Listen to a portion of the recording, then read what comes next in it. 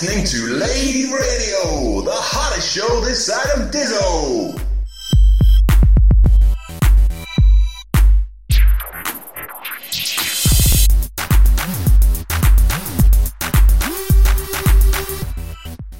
Greetings and welcome to episode 3 of Lave Radio, the show that covers the universe of Elite and the development of the computer game Elite Dangerous. I'm your host, Fozzer Forrester, and joining me in the Sidewinder tonight for a celebratory glass of Alterian hooch, we have the greatest Whovian games master of all time, Chris Jarvis. Hello. The ever so triumphant and now official Lavian historian, Alan Stroud. Thank you, and good evening. And finally, our boyo in the broom closet, John Stabler. Guten Morgen. Okay, so what have people been up to this week? John, start us off. What have you been up to, mate? Well, unfortunately, I haven't been accosted by women in the supermarket because I'm up in Manchester on a training course. It's been quite quiet. I'm actually in the smallest hotel room that could possibly ever exist, aside from maybe one of those Japanese ones. Have you seen those Japanese hotels where you just climb a little step ladder and get into a bunk bed? It's basically a cube. Yeah, that's the only way it could get any smaller. Are you in training, as it were, to pilot a Viper Mark II? Is that what's going on here? That's exactly what's happening. And does that mean you're living in fluid inside this room? Is it some sort of, inertial compensating fluid that you swim in to talk to us? I don't think you can ask him that. That seems personal. Yes, I was going to say, if you're starting to talk about fluids in his hotel room, I think we just need to leave that well alone. Yes, we do. What's happened is this room has a very high ceiling, and so the acoustics is appalling. So I've had to actually flip my mattress, throw my duvet over some of the furnishing, just to get a decent voice. So my ass is actually quite numb at the moment because I'm sat on a rock-hard bed. So the quicker we can get this wrapped up, the better, to be honest. You made a kid's fort, didn't you, in your room? I did try that, yeah. I wanted to, but I got really hot very quickly. So I decided to just go with wall coverings rather than a ceiling. Fair enough. Okay, well, leaving the broom closet well alone, then, Chris, what have you been up to, mate? I've been doing odd bits of writing here and there, writing scripts, writing game write-up. It's been a week of writing. It's been fun. And Alan, I'd say we've all got a celebratory glass here. Do you want to let us know how your week's been going? It's been emotional, very emotional. The whole ride of doing the Kickstarter is just an incredible experience. And the fact that we got to over the line to funding yesterday was absolutely amazing. So yeah, no, I've been going around and trying to promote it in different audiences. So, talking to people at work and going through some of the Work Digest emails and what have you, and also talking to other groups, so some of the students who might be involved in the piece, speaking to a potential director. Really busy week. I finished the Corporations Guide, went in, I think I was talking about it last time, I've done a revision to that slightly, and still working on the Covert Ops stuff for Frontier, so very busy week. Excellent, mate. Well, I mean, it's absolutely fantastic news that Lave Revolution has passed its funding targets. So we know, at the very least, the book will get made. So the history of Lave and the whole Revolution story is definitely going to be written. But now it's all that's left is for us to push on and try and make sure that we get the short film funded as well. Yeah, no, absolutely. And I can only thank everybody that's pledged and everyone that supported me, even just by sharing the link, encouraging their own Facebook friends or anything else. Every little helps. Every little bit that anybody does is really gratefully received. And it is essentially, it's a dream for me because, I'm getting to write for such a larger audience than I'd ever write before. So, incredible experience. I was going to say, Foz, what have you been up to? Oh dear, my week's actually been a bit of an odd week, actually. On the work front, things have been a little odd, to be honest. Like probably quite a few people who listen to the podcast, I've had the joy of going through some what they called efficiency drives at work, and there's been quite a few sort of uncertainties and redundancies. Thankfully, I've managed to dodge the redundancy bullet, but my whole territory has been changed. But every cloud has a silver lining. My territory, even though I live in Nottingham, now consists of Norwich, which is going to be a fun drive, but most importantly, Cambridge. So I will actually, on my day-to-day job, get to drive past Frontier Development. So as I say, every cloud has a silver lining. Yeah, no, it sounds really good. I guess then you've had no time to do any writing. No, I must admit, My mashup, the genius that comes from my pen, my mashup writing has had to take a bit of a back seat this week. So no more Darth Maul and a Cobra chasing Starbuck across the universe. Unfortunately, I know everybody's going to be gutted to hear that, but maybe we can just park that and go straight onto the news section. What do you reckon? Yeah, I wanted to give you a chance really to talk about your passion and your great story. I'm interested to hear more about it because obviously I've only critted a certain amount from you, so you know. And now the news. You do know that the listeners have seen the excerpt that you published on your profile, don't you? The what now? The excerpt from your Darth Maul mashup novel that you published on your profile on Lave Radio's website. Which Really? hundreds of people have been reading this week. Yeah, and I mean, they've even started to quote some of the lines in the feedback that they've given us on the Lave Radio thread. I'm stunned. Did you not know that everyone is really, really interested in your book? Genuinely wondering where this is going. Well, I was assuming you were opening another tab in your browser to go to the Lave Radio website. Would you like me to quote you the email that you sent me when I did the crit for you? Would that be helpful for you? Oh, no. Dear Alan, you mentioned on our first Skype call that you are a writer.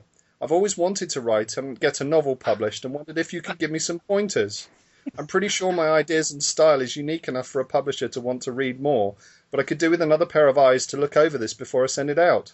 I've sat on it for a while, but in light of everything that's going on in the movies and TV at the moment, I was thinking of sending this straight to J.J. Abrahams. Here's a small bit. If you like it, I have the whole book and can send more over when you've time to critique it. You decided then to post your excerpt on your profile. Which I thought was very brave. It was a very brave thing to do. I can understand why you would think it was brave. So I guess we should get on with the podcast then, Foz. We could talk about your stuff a little bit later if you like.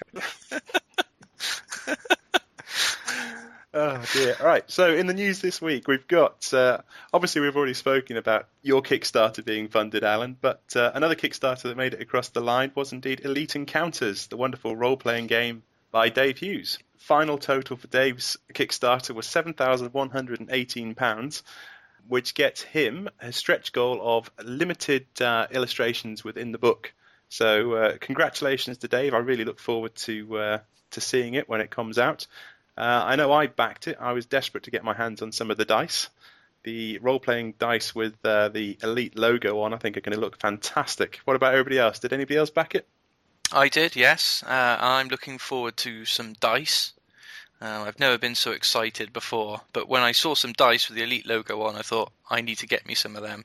So I pledged at that level. And I'm looking forward to what is probably going to be my first role-playing game. Does Hero Quest count as a role-playing game? No, it's a board game. I'd like to think it does, yeah. I kind of think it does. I mean, you know, I've played quite a few, and I think Hero Quest counts. Certainly Advanced Hero Quest counts, but I guess you probably only played Hero Quest. But yeah, no, I think it counts. Okay. With Dave's stuff, I have to say, you know, it is going to be really, really cool. And the great thing is, of course, is that a role-playing game lends itself to the fact that you can kind of explore the universe a little bit more. So he's going to be able to put a few things in there that'll give nice sort of source information about different places and different planets and systems.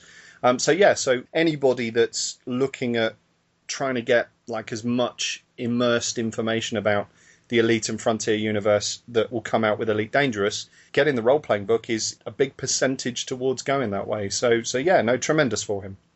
Good stuff. Also this week we had the first fiction dev diary from Michael Brooks, who I have to say does not look like I imagined him whatsoever.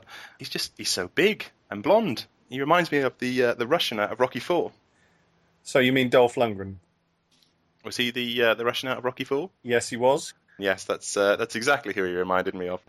Well, you know, I'm sure he'll take that. Dolph Lundgren's had a very successful career. Obviously, a few turkeys. The original Punisher was not a great film for him, but I do think that Michael would certainly take that. Isn't he in the latest Expendables as well? Yeah, he is. He was in the first one too. I'm pretty sure he. I haven't got round to seeing him, so yeah. Yeah, I've not seen the second one, but he was in the first one. So yeah, no, he's done a few things and sort of made a bit of a comeback with that whole 80s action hero comeback that the Expendables gives, I guess. Well, I didn't think he was going to end up walking the boards in Stratford-upon-Avon, to be honest. Well, you know, I'm sure Michael loves the fact that you're comparing him to an 80s action hero. I think that will work really well. I wonder if we can get him to. I wonder if when we do his interview, we can get him to say, "I must break you." If that would work. That would be brilliant. So I'm sure that when John lines up to do his interview, he will have a similar altercation. I'm sure things will go fantastically well. I hope John's got his boxing gloves. Yeah, is he going to hit me? I'm definitely doing it over Skype then. There's no way I'm going to go down to Cambridge. I'm joking. Michael is the sweetest guy ever. I think you'll be absolutely fine. Just don't let him give you that stare that happens at about 7 Oh, that scary stare. Yeah, absolutely. What was up with that? But anyway, yeah, so what Michael gave us was an insight into the human factions within the Elite universe. Obviously, we know there's going to be 3 main human factions: the Empire, the Federation, and the Alliance of Independent Systems. Now, we're going to go through some of the stuff that Michael covered, but we're just going to bring in our first bit of listener questionings that we had from last week, which kind of ties into the fiction. This is a question that came from Xsaga. I'd like to know your thoughts on whether the Alliance, Federation, and Empire and Independence worship the same deity or divinity. What do you guys think of the different factions having some form of God-centered philosophy to drive them? So obviously we're quite fortunate on this to have a bit of an insight from Alan. So as we go through the various different factions, what we'll do is we'll maybe bring in that question into some of the information that we get out. So starting with the Empire, what Michael told us was the Empire resembles Imperial Rome at the height of its power. The structure of the Empire, obviously you've got the Emperor who's going to sit at the top, or his or her word is law. After the Emperor, you've got senators who look after planets or maybe entire solar systems. Beneath the senators, you've got patrons who are the equivalent of mayors, and they look after settlements or maybe a CEO of a big corporation. Underneath the patrons, you've got the clients, who are important people like merchants, business owners, etc. Under the clients, you've got your regular Joe Public, the citizens. Under the citizens, you have the citizens' children, who have basically the right structure that they are born into, but are also given rights by their parents. And sitting underneath the children are the slaves, who are seen in the game as a status symbol. And also the slaves themselves do have rights and need to be well maintained and looked after. The culture of the Empire is one of honor and flamboyance, so their dress sense is definitely flamboyant. Everything that the Empire creates could be seen as a work of art. We've certainly seen that in the concept pictures of the battle fleet and the cruisers. They are things of beauty as much as a thing of power. What do people think of the information that was dripped out about the Empire? I think that's really interesting, and it really kind of fires the imagination to imagine this kind of space empire that's sort of founded on principles of classic Rome. And it got me thinking about it with this listener question about the religion. I think with the empire specifically, what I'd personally like to see is almost like a return to the pantheon of gods that the Romans had. I think religion these days, and I think particularly in the West, is very dominated by sort of monotheism, although that's obviously not true for everybody. But I think if we think about the big sort of religions, they are one God religions that we see them in the West. And I think it would be really interesting to have this idea of going back to them almost having household gods. I like the idea of kind of pilots from the Empire having little sort of carved figures of, you know, various different divinities that represent the spirits of the cargo they're carrying. And I don't think necessarily, I think it's probably more realistic that perhaps the people of the Empire in elite world, because they are very kind of modern and everything is scientific, that perhaps their religion is kind of commoditized in a funny sort of way, that maybe they don't really believe in it in a sort of deep faith way, but that like when they have a party or an orgy, the excuse for it is my household god is the god of orgies, so I'm going to have an orgy because my god wants me to. Do you know what I mean? That not that I want to be massively cynical about Roman religion, but that's what a lot of it boils down to. The station's entertainment manager obviously is particularly keen on this particular type of entertainment, I would guess.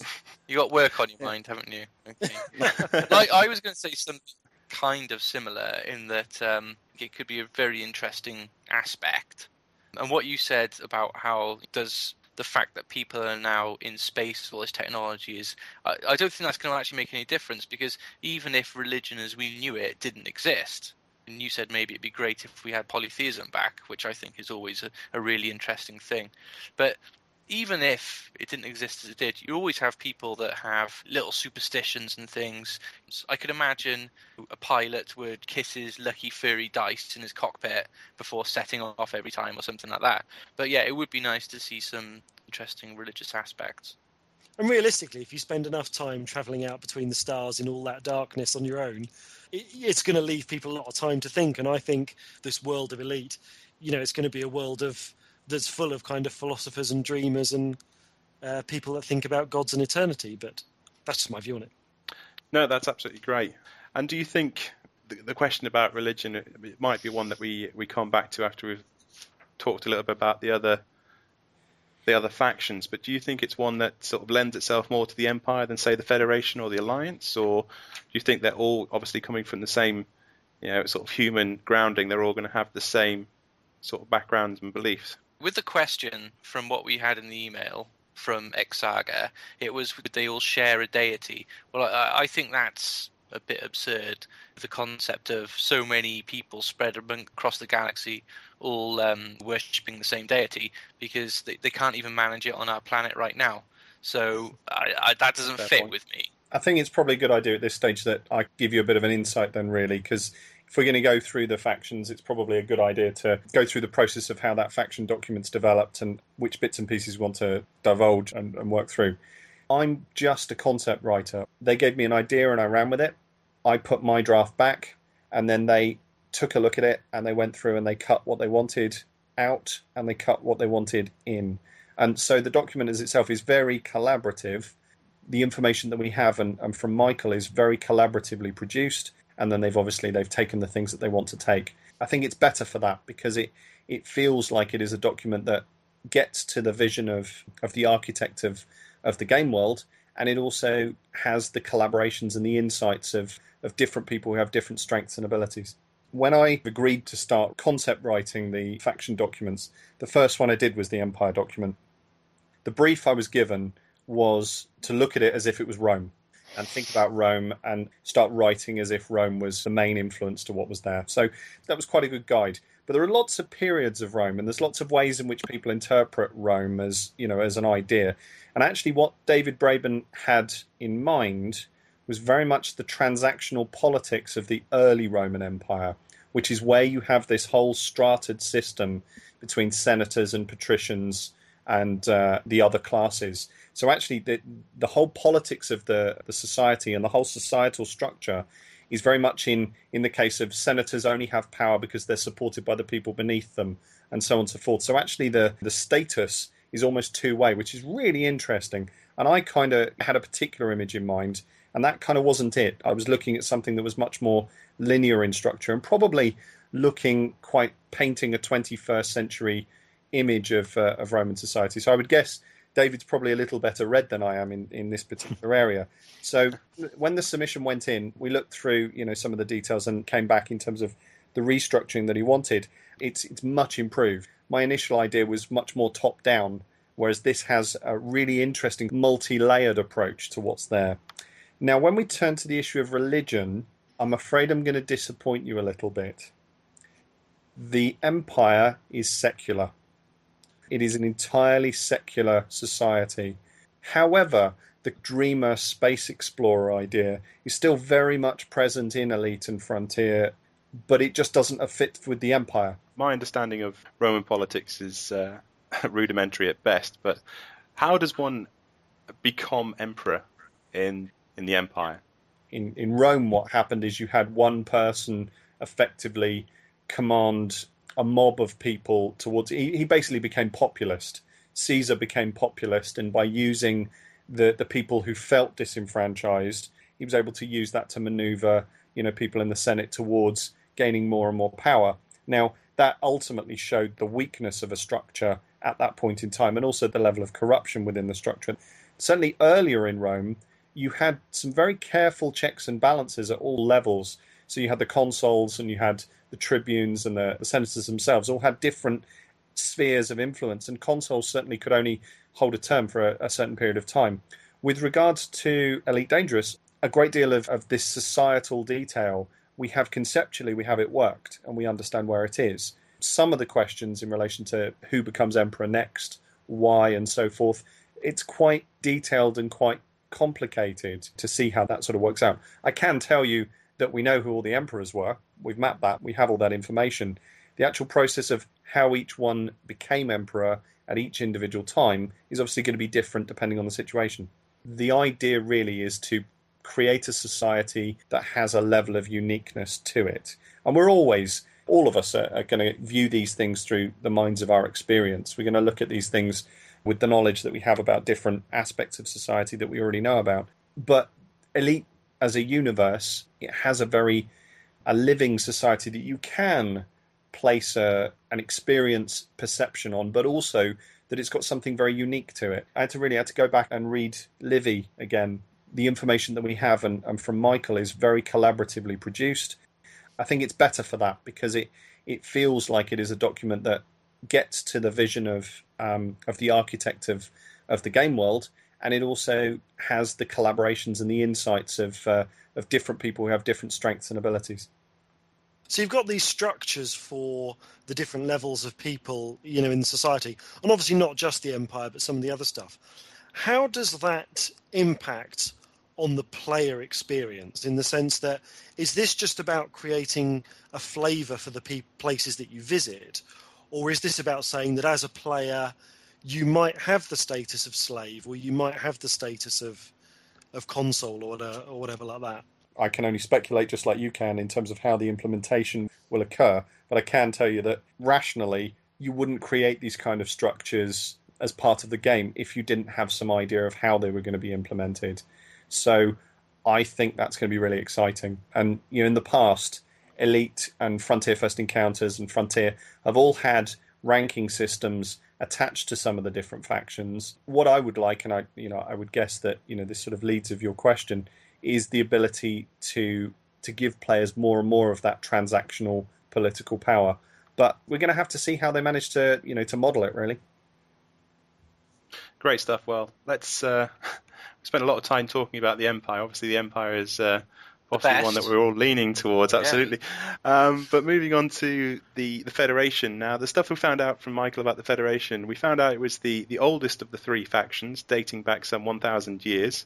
If you had to liken it to modern-day structure, it's got a similar political structure to the current United States of America. Their dress code is elegant but functional, far less flamboyant than the Empire. They're a culture which is very reliant on technology, and they're a society of extremes. So on the one hand, you have the very, very rich citizens, and you can also have the very, very poor citizens. Corporations have far more power, being able to instruct their employees, for example, on which way to vote in local elections. And the Federation is made up of countries, planets, and entire systems. Now, Alan, that was one of the questions I was going to ask you. One of the things that Michael said was it is made up of countries, planets, and entire systems. Now, does it really go down to such a small level that the Federation is actually made up of individual countries, or are they doing it on a slightly sort of more macro scale than that, and it's planets and systems only? Depends on the system, really.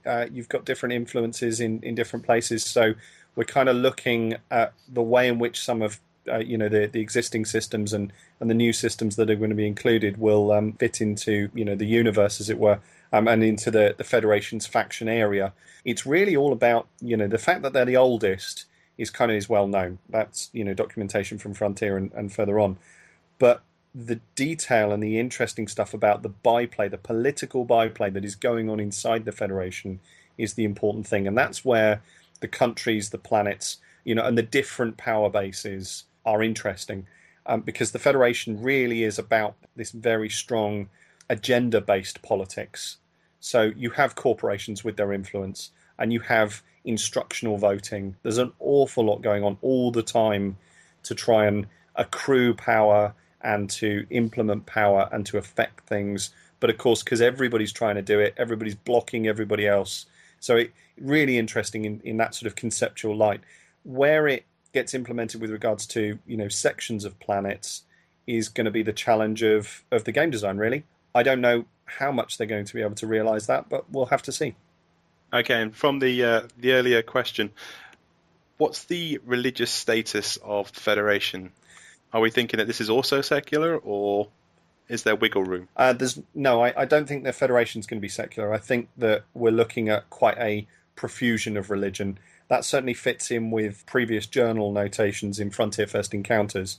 And I can tell you that we have looked at all of the religions that have previously been mentioned in previous documentation. So if you go all the way back to the Dark Wheel, you've got Randomus Factoria. We've looked at Randomus Factoria. What's interesting is actually Chris mentioned the idea of people in space having their sort of good luck charms and everything else. That's quite similar to one of the ideas that we've sort of started looking at to sort of colour up the fashionable nature of being the spacefarer, thinking in the same way as how a person makes their taxi their own space, as it were. You know, you've got your sort of your fluffy dice or your other bits and pieces, not really as a car, because we don't think of spaceships as cars. We think of spaceships as yachts, certainly the conceptual information that David Braben has laid down. So we kind of see it that way. But certainly the religion element in the Federation is going to be just as diverse. Okay. Yeah, this whole thing that they're like America, that kind of saddens me because, you know, I don't like America. And by the sounds of it, they probably... this is just my... I was going to say, can we just apologise to any American listeners that we do have for Lave Radio? No. John's views does not represent the corporation of Lave Radio in any way, shape or form. I can feel a pair of scissors coming. Yeah, I can feel the scissors, but if I could qualify it, I would say that I think that the American country is founded on great ideals, but I think that it's kind of lost its way. That's exactly, I think, what we're trying to capture. Oh, that's fine. The Federation is that kind of organisation that is founded on great ideals, but the waters have become very muddy because of the capitalist element and because of the different political elements that are inside the organisation itself. And I think that's what makes it interesting, because as a player, you think about the Empire. The Empire has this sort of structure and strata of power. In the Federation, you can see a dream, and the idea is to place... But at the moment, it's muddy. The dream is a shattered mirror. Can you put the pieces back together? Well, that answered my question. Excellent. Okay, well, we'll move on then to the Alliance of Independent Systems. Now, we know that this is a faction that's not as powerful as the Empire or the Federation. It's been likened to the European Union in terms of the fact there's lots of independent states all sort of working towards a common goal. The laws vary from system to system, so always best to check your information before you fly.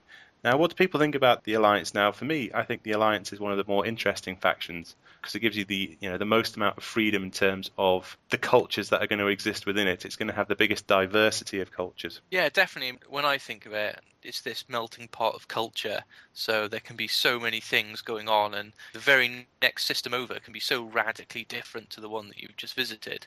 But for some reason, the way it's been described, I see it as a way to make money, if you know what I mean, because you have either ends of the spectrum. You can jump between systems and you can make a profit on things that are illegal. So is it going to be pirate safe haven? Is it going to be what they want? Well, I kind of looked at it as being sort of more the Wild West. Alan, what do you think the difference between, say, the Alliance of Independent Systems is compared to those systems in, say, the Outer Rim that actually have no link to any faction? Is there going to be a big difference between the Alliance and the true independents? Well, the Alliance is based on a set of core principles, so you have a slight similarity to the Federation in that regard, but it's much looser. There are a certain set of things that, to be an Alliance member, your system has to have agreed to, and those are sort of chartered, but they're not particularly taxing. So there are just a small core set of principles. As long as your house is in order, then you're in the club, as it were. What that means is that essentially there's no centralised organisation in the Alliance, or very little centralised organisation. So you've only got a couple of organisations that run throughout the whole spectrum.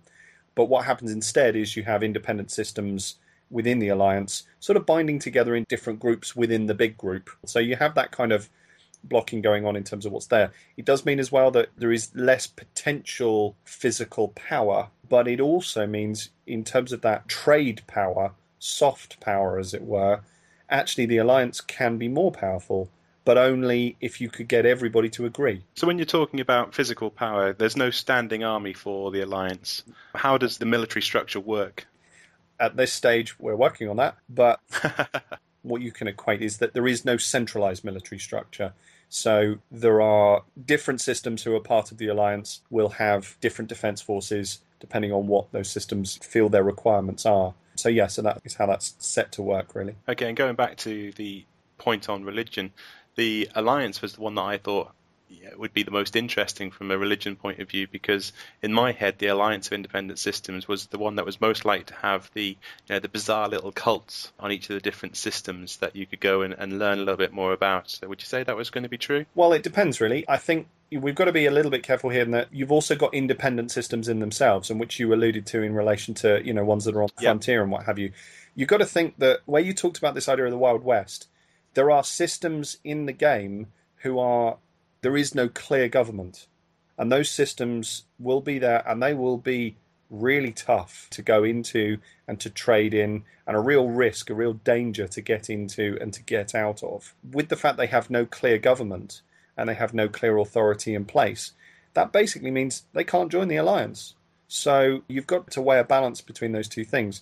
I guess if you were thinking of the Alliance in it being a frontier, it's not as stratified all the way through the society. So there is still that colonial and frontier enthusiasm to the people that are there. And certainly we've looked at that in relation to the kind of culture, the common bonds. The self-made man is essentially as a sort of an Alliance idea, which we'll kind of see how that conceptually bears out. And I stress again, I've put some ideas in the documentation. It will be up to Michael and to David and to everybody else at Frontier and to Andrew as to which ones they choose to use and which ones they don't. But I certainly think that they are the most diverse of the three factions. Just thinking about it, in terms of things like the Smuggler's Haven or the Pirate Dens, do you see those as being part of the Alliance systems, or do you see those as being part of maybe the truly independent systems? If it was me and I was a pirate and I wanted to hide my booty, I would go to the most dangerous place I could. Or at least making a reputation there so you're trusted and you feel safe. Talking about hiding your booty, you're leaving your booty well behind. We'll go on to the second part of the Dev Diary, which was the DDF fiction questions that were posed to Michael. So the Design Decision Forum members got the opportunity of writing in some questions that they wanted Michael to answer about the fiction of Elite. So we're just going to quickly run through some of those because they're actually quite revealing about some of the different aspects of the fiction and which direction Frontier Development had taken the game. So the first question was from Karsten, and that was the question that we were all wondering, which is, what will be the role of Thargoids in Elite Dangerous? And Michael basically answered that Thargoids are the other major powers that humans are aware of in the universe, but that we don't know the full extent of their capabilities. We've been to war with them a few times. We will learn a lot more about the Thargoids in work-in-progress fiction. I'm not sure if that's some of the fiction that the licensed writers are writing or whether or not that's stuff that's actually coming out of Frontier Development. Their role in the current game will be there, but it will actually be expanded in future updates. And the massively big reveal from Michael was the fact that Thargoids are all girls. Not sure if you call them Tharglets in that case. What do people think?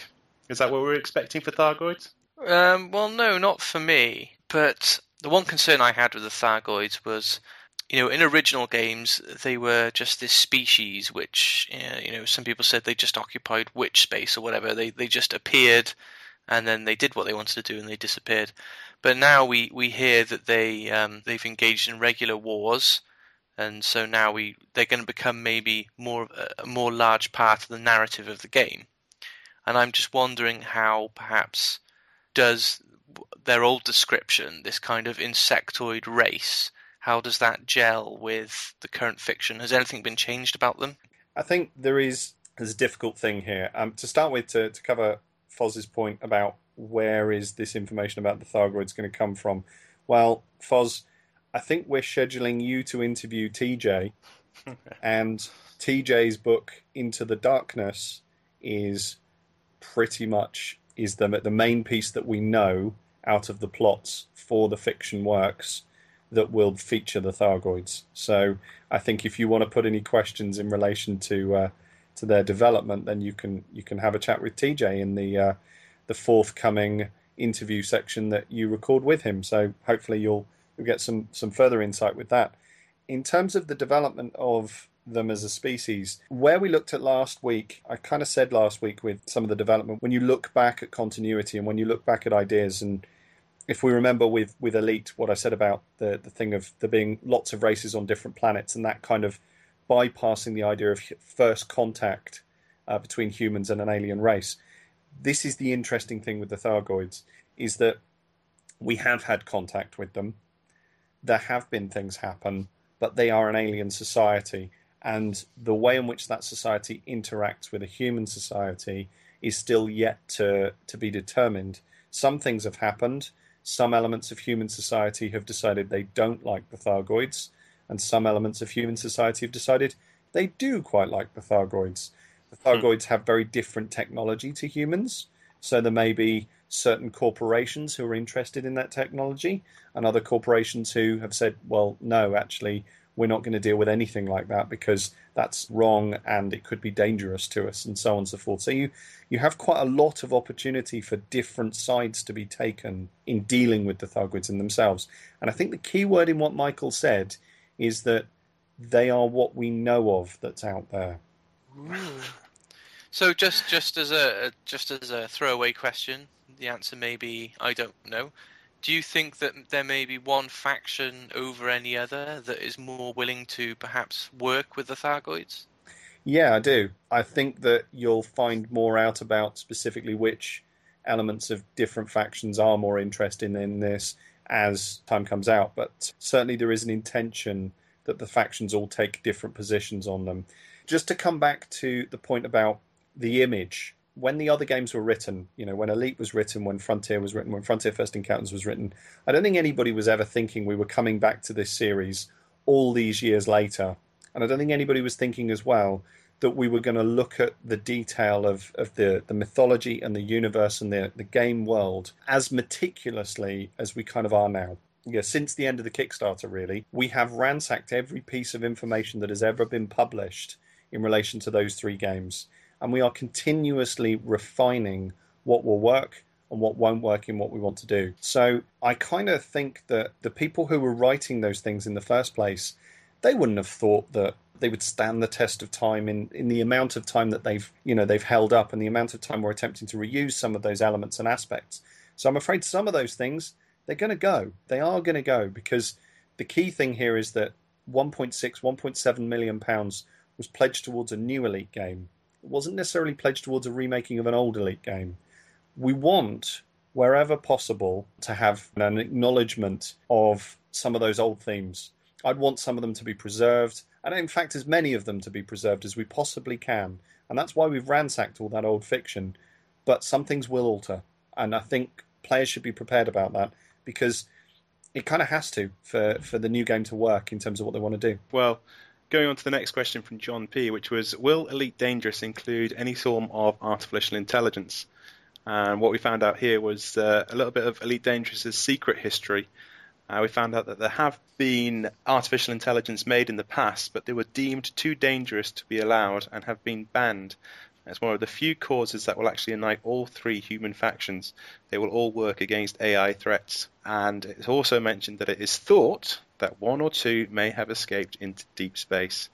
Now, my question is, could this be Elite Dangerous's big bad? Interestingly enough, I mean, the thing that occurred to me with this, we've talked before about David Braben being obviously a huge Arthur C. Clarke fan. Is there any kind of Ian M. Banks influence in any of his reading? Because obviously Ian M. Banks has these big ship minds, these big sort of floating spacecraft that's basically just a giant brain that just sort of travels between the stars and whatever. And that's quite interesting. You've been watching a lot of Futurama, have you? But I don't think Alan's about to tell us that the Borg have now taken over the Frontier universe or something like that. But the only speculation I had is perhaps will the Thargoids join with the humans in against a common enemy or something. What you have in popular fiction is you've got two very distinct identifications of how AI has been produced in films and TV. John's already mentioned the Borg. You've then also got the Matrix. Now, the Borg has this sort of central idea of the one consciousness. I'm not saying that Star Trek invented this idea by any stretch of the imagination, and I'm also not decrying any other science fiction authors who have looked at Gaia ideas and technological, one brain ideas in terms of what's there. But you do have those two distinct things represented in TV and film. When The Matrix came out, The Matrix looked at artificial intelligence in a slightly different way, and the idea that programs were sentient but separate and could have different agendas, just as much as people could have different agendas. So they effectively mapped a human condition onto something that was alien. It's been done quite a lot in a lot of different science fiction. We want to do something a little bit different, and I think Frontier Developments want to do something a little bit different, and they want to pitch it in a way so in the game universe it operates in a slightly different way to other things. The idea of it being on the border, excluded, the idea of it being solitary and a real danger, leaves an awful lot of room to play with it in a multitude of different ways. You might have one robot who's masquerading as a human and living in society, hiding in plain sight. And that becomes the focus of, a year's worth of hunt the robot, and loads of players start trying to find who the robot is and so on and so forth. So you could create a plot around that. You could create a plot around the idea that there is this technological adversary that gradually is constructing a new society to come back, similar to the replicators in Stargate Atlantis. You could have, sort of sentience being achieved amongst programs, the Skynet idea. Lots of different possibilities, really. Essentially what Frontier have done with this particular element is they've just made sure they've kept all their cards. Great stuff. Well, moving on to the final question from Nicholas Van Reen. Your question was, what happened to all those alien life forms that were listed in the original game? And I think the way they've approached this is actually quite clever. So Michael's answer was, alien life is abundant in the Elite Dangerous universe. Sentient life, however, is not. The species listed in Elite were considered to be the dominant species on that planet, but were not sentient. There are only 2 sentient species that were known of in the Elite universe. Thargoids are one, and there was another sentient species on Achenar, but this was eradicated by the early Imperials. Now that was sort of glossed over, but I think that's probably one of the most interesting things that came out of the dev video was the fact that the early Empire actually eradicated a whole species of sentients. Now, Alan, can you touch on any of that? Yeah, I can. This was one of the reasons why I chose, and I had the option of going through the guidebooks and deciding which one I was going to concept right first. And that's the reason I chose the Empire one, because I knew that there was this very distinct schism between Achenar and the Federation, and what happened in that sort of schism between the two. There's also previous history as well with stuff that happened on Tau Ceti. It's all fairly well documented in some of the Frontier Gazetteer, so you actually have a lot of the information at the very start of Frontier Elite 2. But we've expanded that, and we've looked at the incidents, and where there are 2 or 3 lines, we've taken those 2 or 3 lines and we've started to create a context around what happened. And one of the things I always like about reading history books, and I stress this, I'm not incredibly boring, I don't read history books. But one of the things I like when I do read history books is when characters pop out of the text.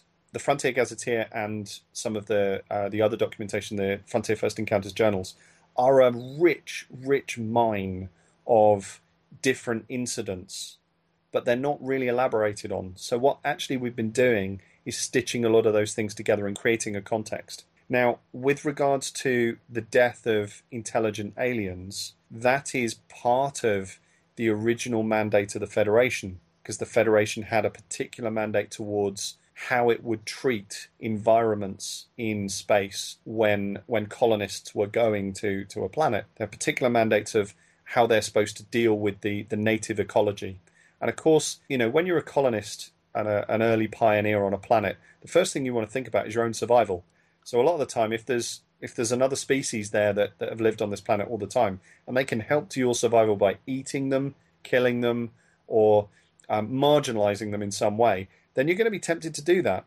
And of course, over vast distances of space, well, what does it matter if I just wipe these guys out? They weren't here for 5 years. it won't matter. We'll just get rid of them. And actually, it fits very well with some of the stuff that is being discussed at the moment by NASA, because NASA, when they've sent the Martian landers out, they've talked about the contamination of Earth particles and Earth molecules and sort of Earth germs and everything else that might affect the instruments of the rovers that are out there. So they've had to clean some of the devices and what have you in the Martian soil to get rid of this sort of sheen of Earth particles that are there. And I think essentially what this is kind of taking that 2 or 3 steps down the road and going, okay, well, what are the challenges that actually were there for colonists? What are the things that they had to overcome? And what decisions did they really have to make about their own survival? Just looking here, I also missed off the blatant Arthur C. Clarke influence coming through, which is the fact that even though those are the only 2 sentient lives that we know about, there is the alien artifact floating around in the Sol system. Further information currently unknown. Obviously, we've probably all been exposed to Arthur C. Clarke's 2001-2010 and the giant rectangular obelisk. Is this quite an overt nod to that, Alan? It's not. It's already documented in the second game. So we have started to create a context around it. There were some ideas already there in terms of what it was and what it would be. And we've then started to sort of take that a bit further to intersperse that into the plot and the story of the ongoing universe of what we're trying to establish. I can't tell you what that artifact is. I can't tell you how it's going to interact with everything that's there. But what I can tell you is it's been mentioned, and by it being mentioned, it is significant. Ooh. Just promise me one thing, okay? It's not time travel. It's not a human thing from the future put into the past. I couldn't cope with time travel. No, Marty McFly is not going to turn up. The artifact is not a DeLorean. Yeah, it's not. I know you love your mashup, Foz, but I'm afraid I was going to say a DeLorean might be quite cool, but great Scott. Yeah, no, I'm afraid that it's not going to be a time travel device in the middle of the universe. No, fundamentally, if you think in terms of the game design mechanics, time travel is just impossible for a multiplayer online game. We've got a few other ideas. I can't entirely rule that idea out because it's not my decision, but I can tell you with 90% certitude it's not a time travel device. Okay, in which case, let's leave that there for the time being. And what we will do is, after this break, we'll come back and we will talk about the current interesting stuff that's going on in the DDF. Attention. Lave Station infomercial. We interrupt your broadcast to bring you essential system information regarding the planet Lave. Lave Radio began broadcasting from Lave Station in early 3299. Originally, it was to be based in Ashuria and run by commercial entrepreneur Chris Gavin, but difficulties with transmission across the planet and system meant it was relocated to Lave Station. The Lave Radio team are Lave Station Commander Alan Stroud, Chief of Operations John Stapler, Station Entertainment's Manager Chris Jarvis, and Second Technician Vending Machines Chris Forster. Okay, guys, so moving into the DDF section of the news. Going to cover 2 things in DDF this week. The first one is reputation and how to get to elite status within the game. And the second one is a current poll that's going on at the moment regarding shields and weapons. So starting off with the Elite Dangerous reputation, or the reputation in Elite Dangerous. Just to give you an insight, the topic is called the badder they are, the bigger the reward. Ratings in Elite Dangerous. And a big shout out actually goes to the developer that works with the DDF, a guy called Sandro Sammarco, who writes all of these proposals and puts them forward, and then has the unenviable task of trawling through all the responses and trying to pick out what the interesting comments are. So the introduction to this piece from Sandro. An enduring and somewhat defining feature of the Elite series is the pilot combat rating. With Elite Dangerous, we want to investigate ways to improve this from a simple kill count as it used to be.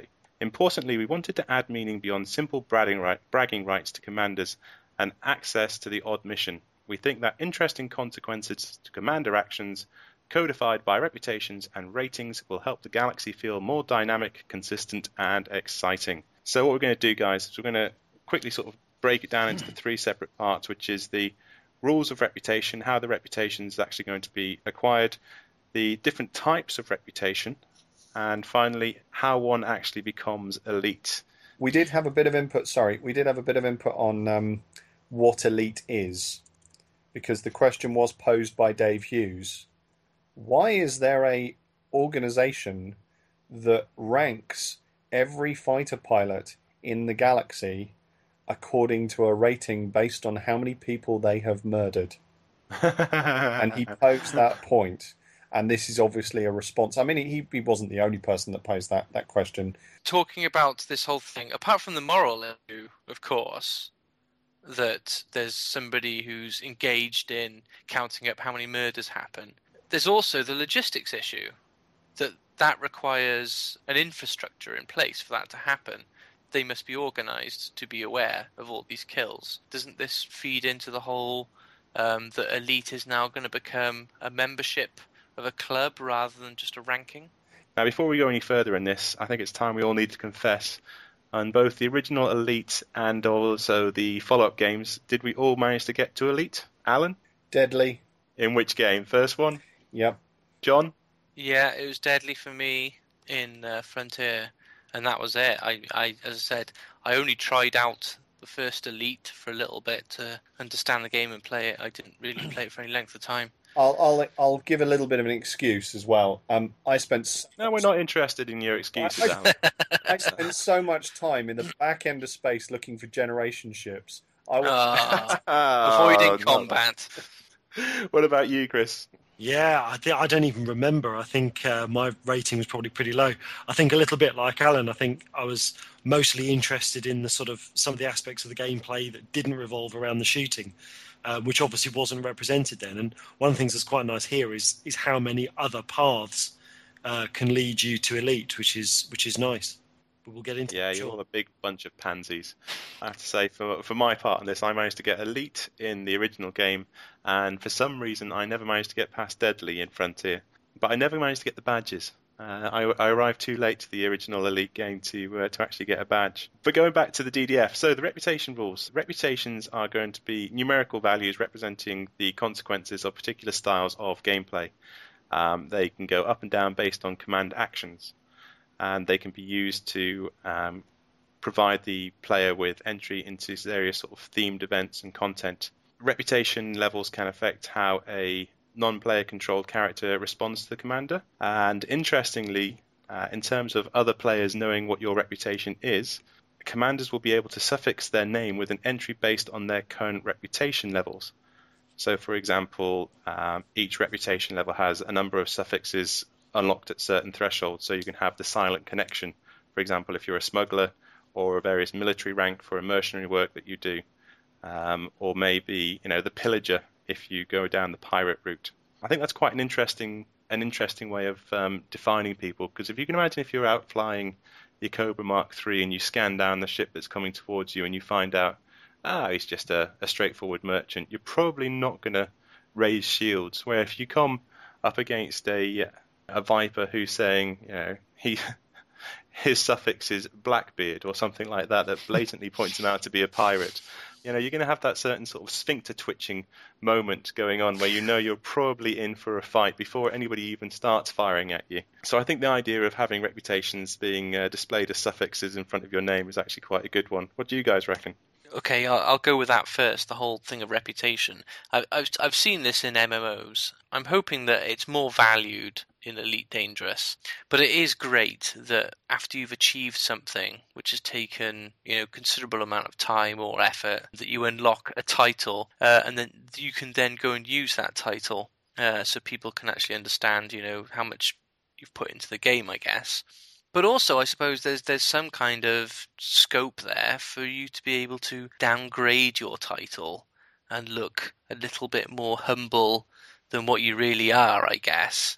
Are you thinking Q-boats, essentially? Yeah. But then, sorry, just going back, for me, the biggest bit was this whole idea of reputations can go down as well as up. I think that's possibly the most important thing that I saw in the rules. Because it just goes to show that you can't just coast along.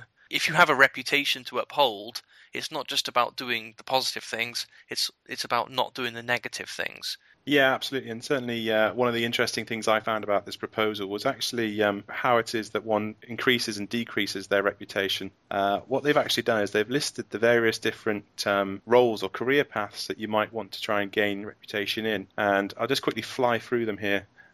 Trade, smuggling, piracy, mercenary, bounty hunting, assassination, exploration, espionage, prospecting, factional allegiance, criminal status, and humanitarian. So, for example, your trade reputation would be increased by selling cargo at a profit, and it would actually lose reputation by losing cargo lost in space or sold at less profit. Looking at another one, bounty hunting is quite obvious.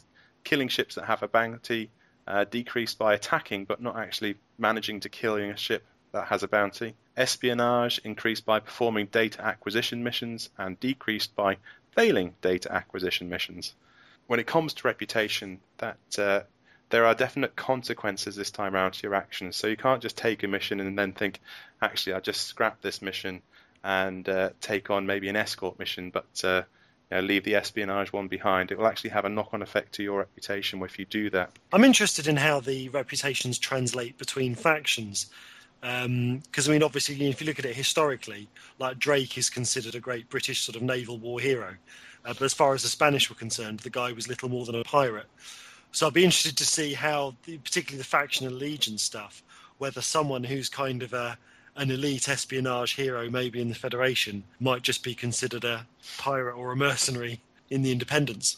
With that, it kind of that creates a living, breathing society, doesn't it? Really, you end up with reputations, not just reputations in terms of codified ideas, but reputations of people's play and of people's actions causing celebrity status or notorious status in terms of what's there. Well, what this kind of covers is the way in which a computer game can be an awful lot more advanced than its predecessors.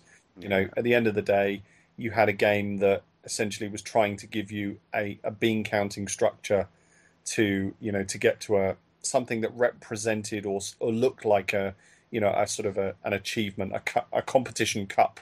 Congratulations, you are elite. And we all remember when you got Right On Commander come up on screen. It was the biggest thing ever. If we had the same system that we'd had in the previous games, then it would be very impersonal. It would be very bland because that was a system of its time, and it wouldn't reflect and rate into the way in which the campaign and the story works. This is great. This gives you, there's a secret, sinister organization that I'm going to join. Is there a secret handshake?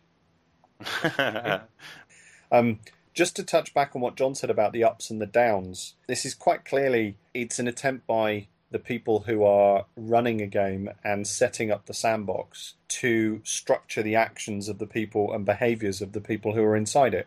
And, most games do it. It's quite clever. You're kind of losing yourself an opportunity if there's no stick. If it's all carrot and there's no stick, then you lose an opportunity to encourage more play. Because I even though it's disappointing if you get into a situation where you gain reputation and then you go into another situation where you lose it, it's still rewarding play.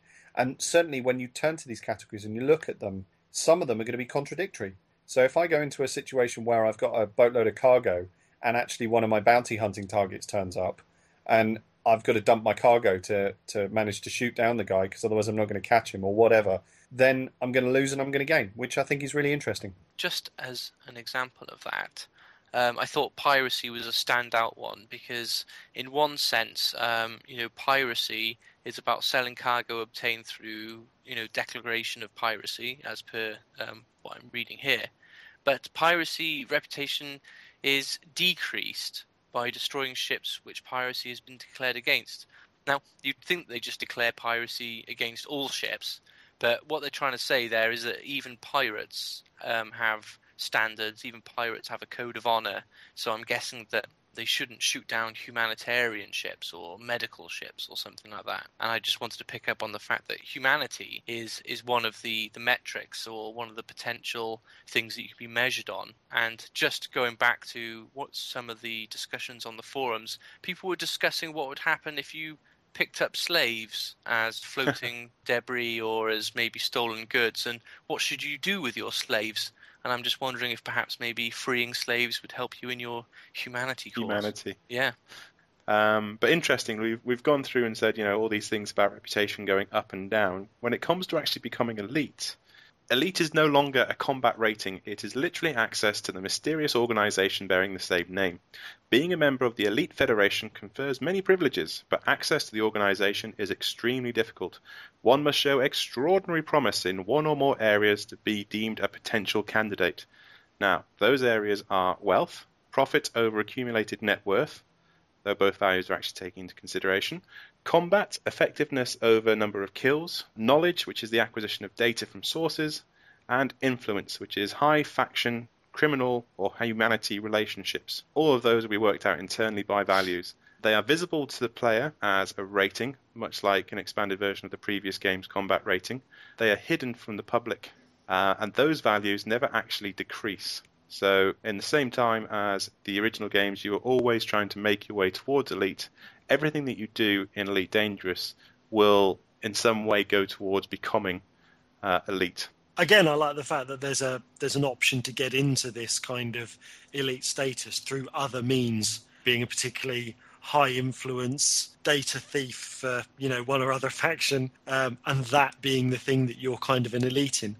I think that's really interesting. Yeah, I think as well they've got to be very careful here in that you can't really have, where we've talked in the other categories about the reputation going up and down, I don't think you could have the reputation decreasing, because becoming elite is so embedded and integral to this game that if you took players and then went off and did something and then it said, no, actually now you're mostly harmless, you would be gutted.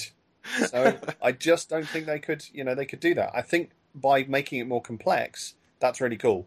That creates lots of variation of gameplay, but I don't think you could take away from people. So I think this is a good idea.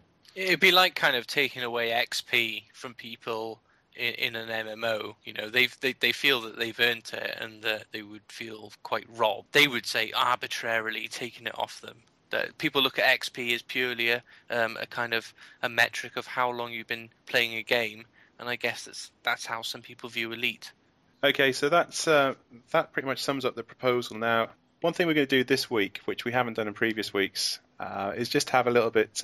people have actually asked in the forums and the feedback what then happens within the DDF. But these are some of the proposals that have been put forward from the DDF. So, reputation types. The DDF suggested that escort be added as a reputation type, and taxi/carrier should also be added as a reputation type, so they should be careers within their own right. Did they define escort at all? No, absolutely not, mate. And neither are we going to in this without getting an explicit rating. I think our entertainment manager would probably want some input on defining escort. Not on my corner. Ratings-wise, they were suggested could also be affected by loyalty and reliability. People were quite keen on seeing a kill count rating be included so that people could actually see it. Ratings should factor in how well you completed your task, not just the outcome. So, yeah, maybe then a mission just having sort of a straight A and B outcome, there should maybe be side missions or other objectives, and also that's taken into consideration in the rating. Yeah, I mean, it's interesting that you say about reliability, because that's an interesting metric itself, because it could be anything from, if you're just a regular person who carries a few passengers or delivers goods by a certain time, reliability is important, and that could open different doors for you. But then you could also have the reliability / trustworthy, because surely even pirates need to be trustworthy to a certain extent if they need to offload their goods. So it'd be interesting to see if those things are captured. Yeah, absolutely. An alternative suggestion here is that an invitation to the Elite Federation provides you with an actual mission chain that needs to be completed in order to gain entry. A reputation is primarily or solely affected by mission success or failures. And if reputation is regional, then perhaps criminal ratings should also be regional as well. And there was a suggestion that there should also be a player faction reputation system. Sounds good to me. Yeah, definitely. I think, we've already said this. Anything that gives more options to players is good. Anything that encourages players to play with players is good. And also with what you have here in terms of all of the suggestions, just looking holistically at what's being done here. But you can already see through this process that the people who've backed this Kickstarter and the people who've given input on these forums are getting ideas into this game. And that's an incredible thing. And absolutely that agree. will make this game so much better because those players who want to play it are embracing the idea of contributing, and the people who are making it are embracing the idea of incorporating their ideas, even though it's hard and it's tough. When you've got to read through everything and you've got to go through everything and and you might have, and I can equate this in the fiction, you might have your own idea how something's going to be. And if somebody else comes in and has a better idea than you, if you've already written it, sometimes some people could look at that and go, oh, but, you have to embrace the idea absolutely that the cooperation is going to make this thing greater than the sum of its parts. And I think certainly the DDF is now starting to settle into that mode. Yeah, absolutely. And there's a brilliant segue in terms of contributions, because we'll move straight on to the DDF polls. And this one is the Shields and Weapons poll, dated on 3rd of March. Okay, so the Shields and Weapon poll, obviously you've got 3 layers of damage. Shields, then once you're through the shields, you go to the hull. Once you get through the hull, you get into the actual ship systems and death. And the poll was basically to see the player's gut feel as to what type of damage the laser, the kinetic, and the kinetic explosives actually deal to a ship. So looking at the lasers, the overwhelming majority decided that lasers are actually effective at bringing down shields. They are average at damaging the hull, and they are effective at penetrating the hull to damage the ship modules. When it comes to kinetic, overwhelmingly, the thoughts were that they were weak at bringing down shields. They are effective at damaging the hull, and they are effective at penetrating the hull and damaging ship modules. And with kinetic explosive, they are effective at damaging the hull most. They are effective at penetrating the hull to damage ship modules, but are not very effective at damaging shields. Now, does everybody agree with that? Is that where everybody else's gut feel is? I think mostly. I think there's an extra thing in here that I think almost slightly misses a trick, because one of the other things that's been voted quite well is the option of having kinetic bullets. There's an option for them to be completely deflected by shields. And I think it's almost a bit of a shame in the sense that I think to have a system whereby you have to have lasers to take out shields and then you have to have kinetic weapons to take out armor, you almost forcing everybody to have both kinds of weapons. And I think when we've talked about this, previously, I've said that one of the things I'd like to see is to be able to say, me personally, I like using kinetic weapons, and maybe somebody else likes using laser weapons, and maybe between the two of you, you're like a really killer team. But I think to actually have this thing in here where you say there's a chance that kinetic weapons might not even work at all, or there's a chance they won't work until the shields have already been depleted by lasers, I think is effectively forcing all combat to play out the same way. Well, I'm not sure that they're saying that. I think they're just saying that some are more effective than others. I think that one type of weapon will eventually kill, the opponent.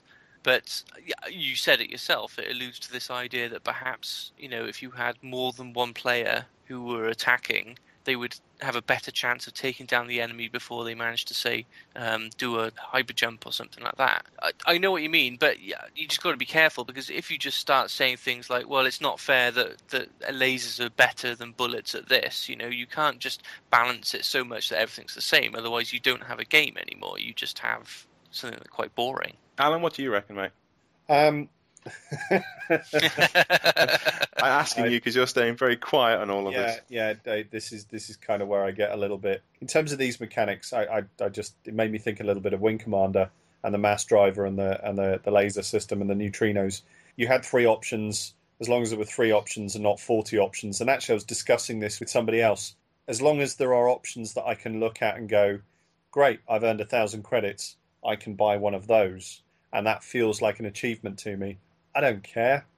As long as that element's there, and as long as when I get into a fight, I can kind of think, well, I've got to plan my tactics fairly carefully about what my strengths are and what their strengths are. Other than that, if it encourages different types of flight, and I mean, Chris alluded to this by saying that, all combat would degenerate into something that is always the same. As long as the combat remains varied and interesting, then great. I don't mind what the options are, as long as I don't have to spreadsheet them. That'll be nice. I can't be doing with spreadsheeting what all my different weapons do. So if anybody's listening that plans to encounter me in space, you will probably find that I've got something fairly bulk standard, and I haven't bothered to work out what the best thing is to shoot them down with. So yeah, as far as I'm concerned, as long as the combat is varied, and as long as there is choices, not too many choices, as long as the choices feel like you're achieving something, then I'm happy. You're not going to min-max your craft then? Well, no, I kind of can't see that being something that I do, really, because I don't think I'm that statistically minded to go through and do it. I was just a bit worried that when you said, I'm not really too bothered about weapons, I thought, well, that's it. The only place you'll find Alan is in a bar on a space station somewhere, and he'll never leave. He'll just be there. I think Second Technician Forrester is the one that sits at the bar. I'm more interested in maneuverability and kind of other things like that in terms of the flight mechanic, because I think that's certainly going to be more interesting in terms of how the combat evolves. Great stuff. Okay, well, that'll do it for the news and development news. After this, we'll come back and do the Community Corner. Attention. Lave Station infomercial. We interrupt your broadcast to bring you essential system information regarding the planet Lave. One of the oldest colonies of the sector, colonial deep space cruisers Herschel and Oberon reached the system designated L453 in 2412. The star system was at that time unique, a single super-Earth-type planet in orbit within the exact habitable zone of a single orange dwarf star. No other planets or sizable bodies existed in the system. The planet's rotation took just over 20 standard hours, and the gravity was close enough to 1G for the difference to be unnoticed. Lave is a trading center for this region of unusual systems.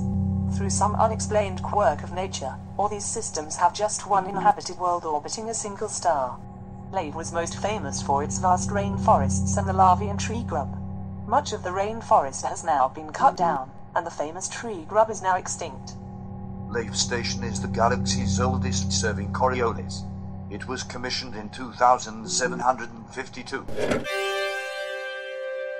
Excellent, and we're back. Okay, so for the Community Corner section, what we're going to touch on first is, Alan, is there anything going on currently in the Writers' Forum that we need to be aware of?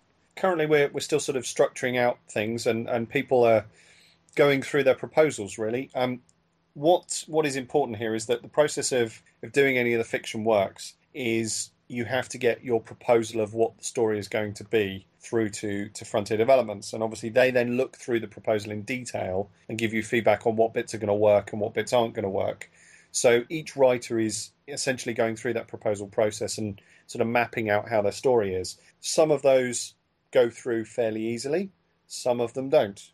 What I can say is that through that process, it's pretty meticulous. The sign-off is between Michael, David Braben, Andrew, and anybody else that that they kind of bring in to look at it, and they are meticulous about making sure that the concepts and the ideas fit together in terms of what they're doing. It can be quite a disheartening thing to get your proposal rejected.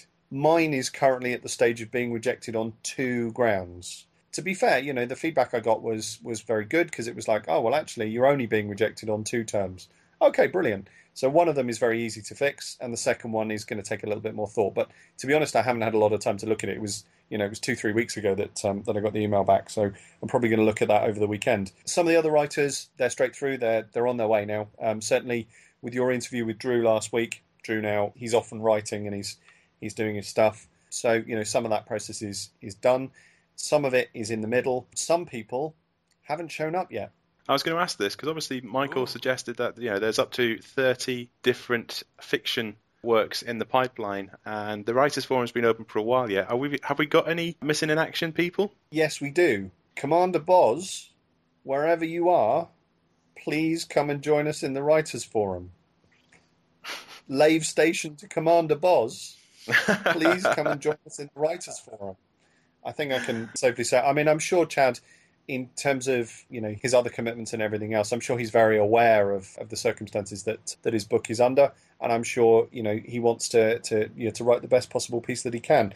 It's obviously a little worrying not to have him there, and I'm sure there are a couple of other people as well that haven't joined us yet. It's really important. There is so much information in there that you kind of need to soak up. You need time to read and to think about, and to be able to write with it in your mind.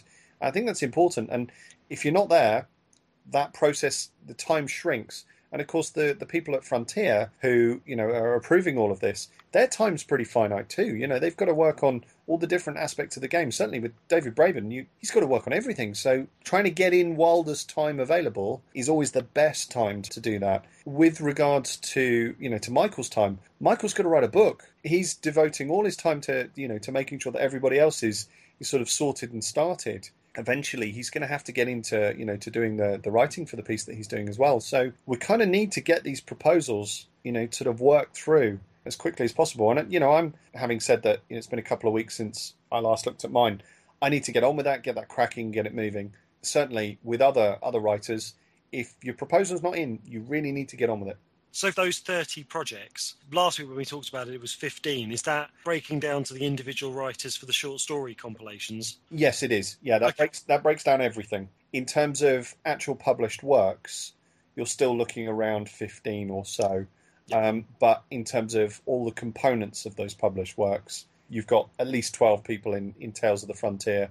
And and then there are others sort of associated with different bits. Some of the complicated ones, for example, Elite Encounters, that requires a completely different method of sign-off, because obviously what Dave wants to put over is a source book for quite a wide section of the universe. So, that's going to require quite a lot of different management as things go. Some of the different approaches people have made. Elite Chronicles has a crowdsourcing method of writing. That's going to be challenging to try and make sure that fits in with the rest of the canon.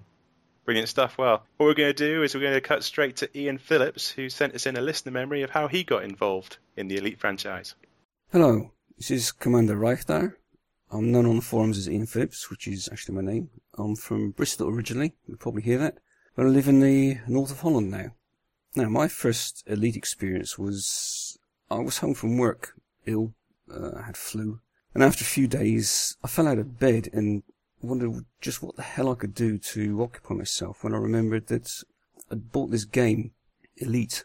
So I found my portable TV, my tape recorder, Spectrum, loaded the program, squinted through the lens lock, and then I crashed. And I crashed again. Then I did a couple of training runs and crashed again. Discovered that I hadn't saved my position and had to start again. Anyway, 12 hours later, I crawled back into my bed, aching back, cramped legs, flu, and went to sleep. Then I woke up the next morning and did it all again. So that was the first time. Now last year, when I was told about the Kickstarter, I pledged within 5 minutes. And this year, I went back to work, and I was still recovering from my Christmas bout of flu, kind of a theme here, and watched the surge on Kickstarter. Now I signed up for this forum straight away, and I've had a great time there so far. So I'm getting involved, and we'll be doing some proofreading for the fiction, which should be fun. So that'll keep me busy for the rest of the year, and when all that's done, I hope to meet you on the deepest ranges of space. It's Commander Reichdar signing off. Okay, going into our final section of the podcast, the feedback section. We've had some feedback in from a guy whose name's actually unpronounceable from the forum, so let's just call him Andre. He's asked, could we have maybe a little bit more music next time? Perhaps we could hear some of Alan's tunes, or Ian Bell's mixes, or even a taste of Elite rock opera written by Aidan Bell. Well, certainly more music in the podcast is a feature that we've been asked for on a number of occasions, and after the newsletter went out, we were actually approached by a band called Two Quiet Sons, who are massive fans of Elite, and they've kindly offered us some of their music from their latest album, Kepler Mission, which we'll be playing out at the end of this show. Another piece of feedback comes in from Koresh from the forum. He says, hey guys, my sis wants you to make a fake weather report for the planet Lave. That's down to you, Alan. Is that possible? Have you got any connections on the surface? Attention, attention. Lave Station infomercial. We interrupt your broadcast to bring you essential system information regarding the planet Lave. Forum feedback from Karash. Hey guys, my sis wants you to do fake weather reports of what the forecast is like for Lave next week. Answer: planet-wide weather data is difficult to collate. However, we have enclosed the forecast for Ashuria over the coming week. Tomorrow morning will be cloudy, with a chance of rain. Temperatures range from 12 to 17 degrees Celsius, or 285 to 290 Kelvin. Citizens are reminded to wear filter devices where possible to minimize exposure. The afternoon will turn colder, but visor recommendations remain in place. Rain is expected this evening with elevated levels of hydrogen. Fantastic. Okay, also to mention, we've updated the website over at laveradio.com. If you want to go there and see the changes, you can obviously subscribe to the RSS feed. We're now available on iTunes. And if neither of those options are for you, then there's also an option to join our mailing list, and we will automatically notify you when new episodes go out. iTunes reviews have been coming in thick and fast, so thank you for all of those that have been reviewing us on iTunes. It definitely helps with our visibility. And a big thank you to Ashley from Frontier Developments for mentioning us in the newsletters. I'm very pleased to say that John actually got some decent hosting for Lave Radio, because after the newsletter went out, we were inundated with new visitors to the site and lots of downloads for the podcast. So to play us out, we've got Sphere World by Two Quiet Sons.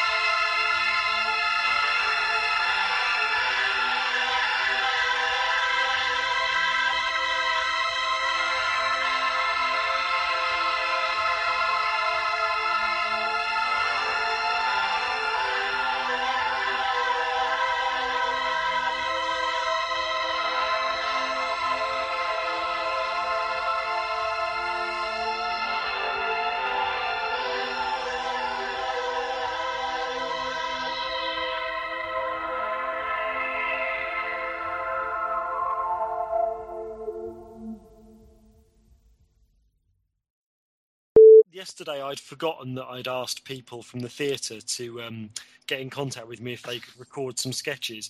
And I got a text from a friend, and I'd forgotten all about it. It says, "Just read your FB message. I'm in a hotel in London and bored, so lend a hand if you wish." I used to love this.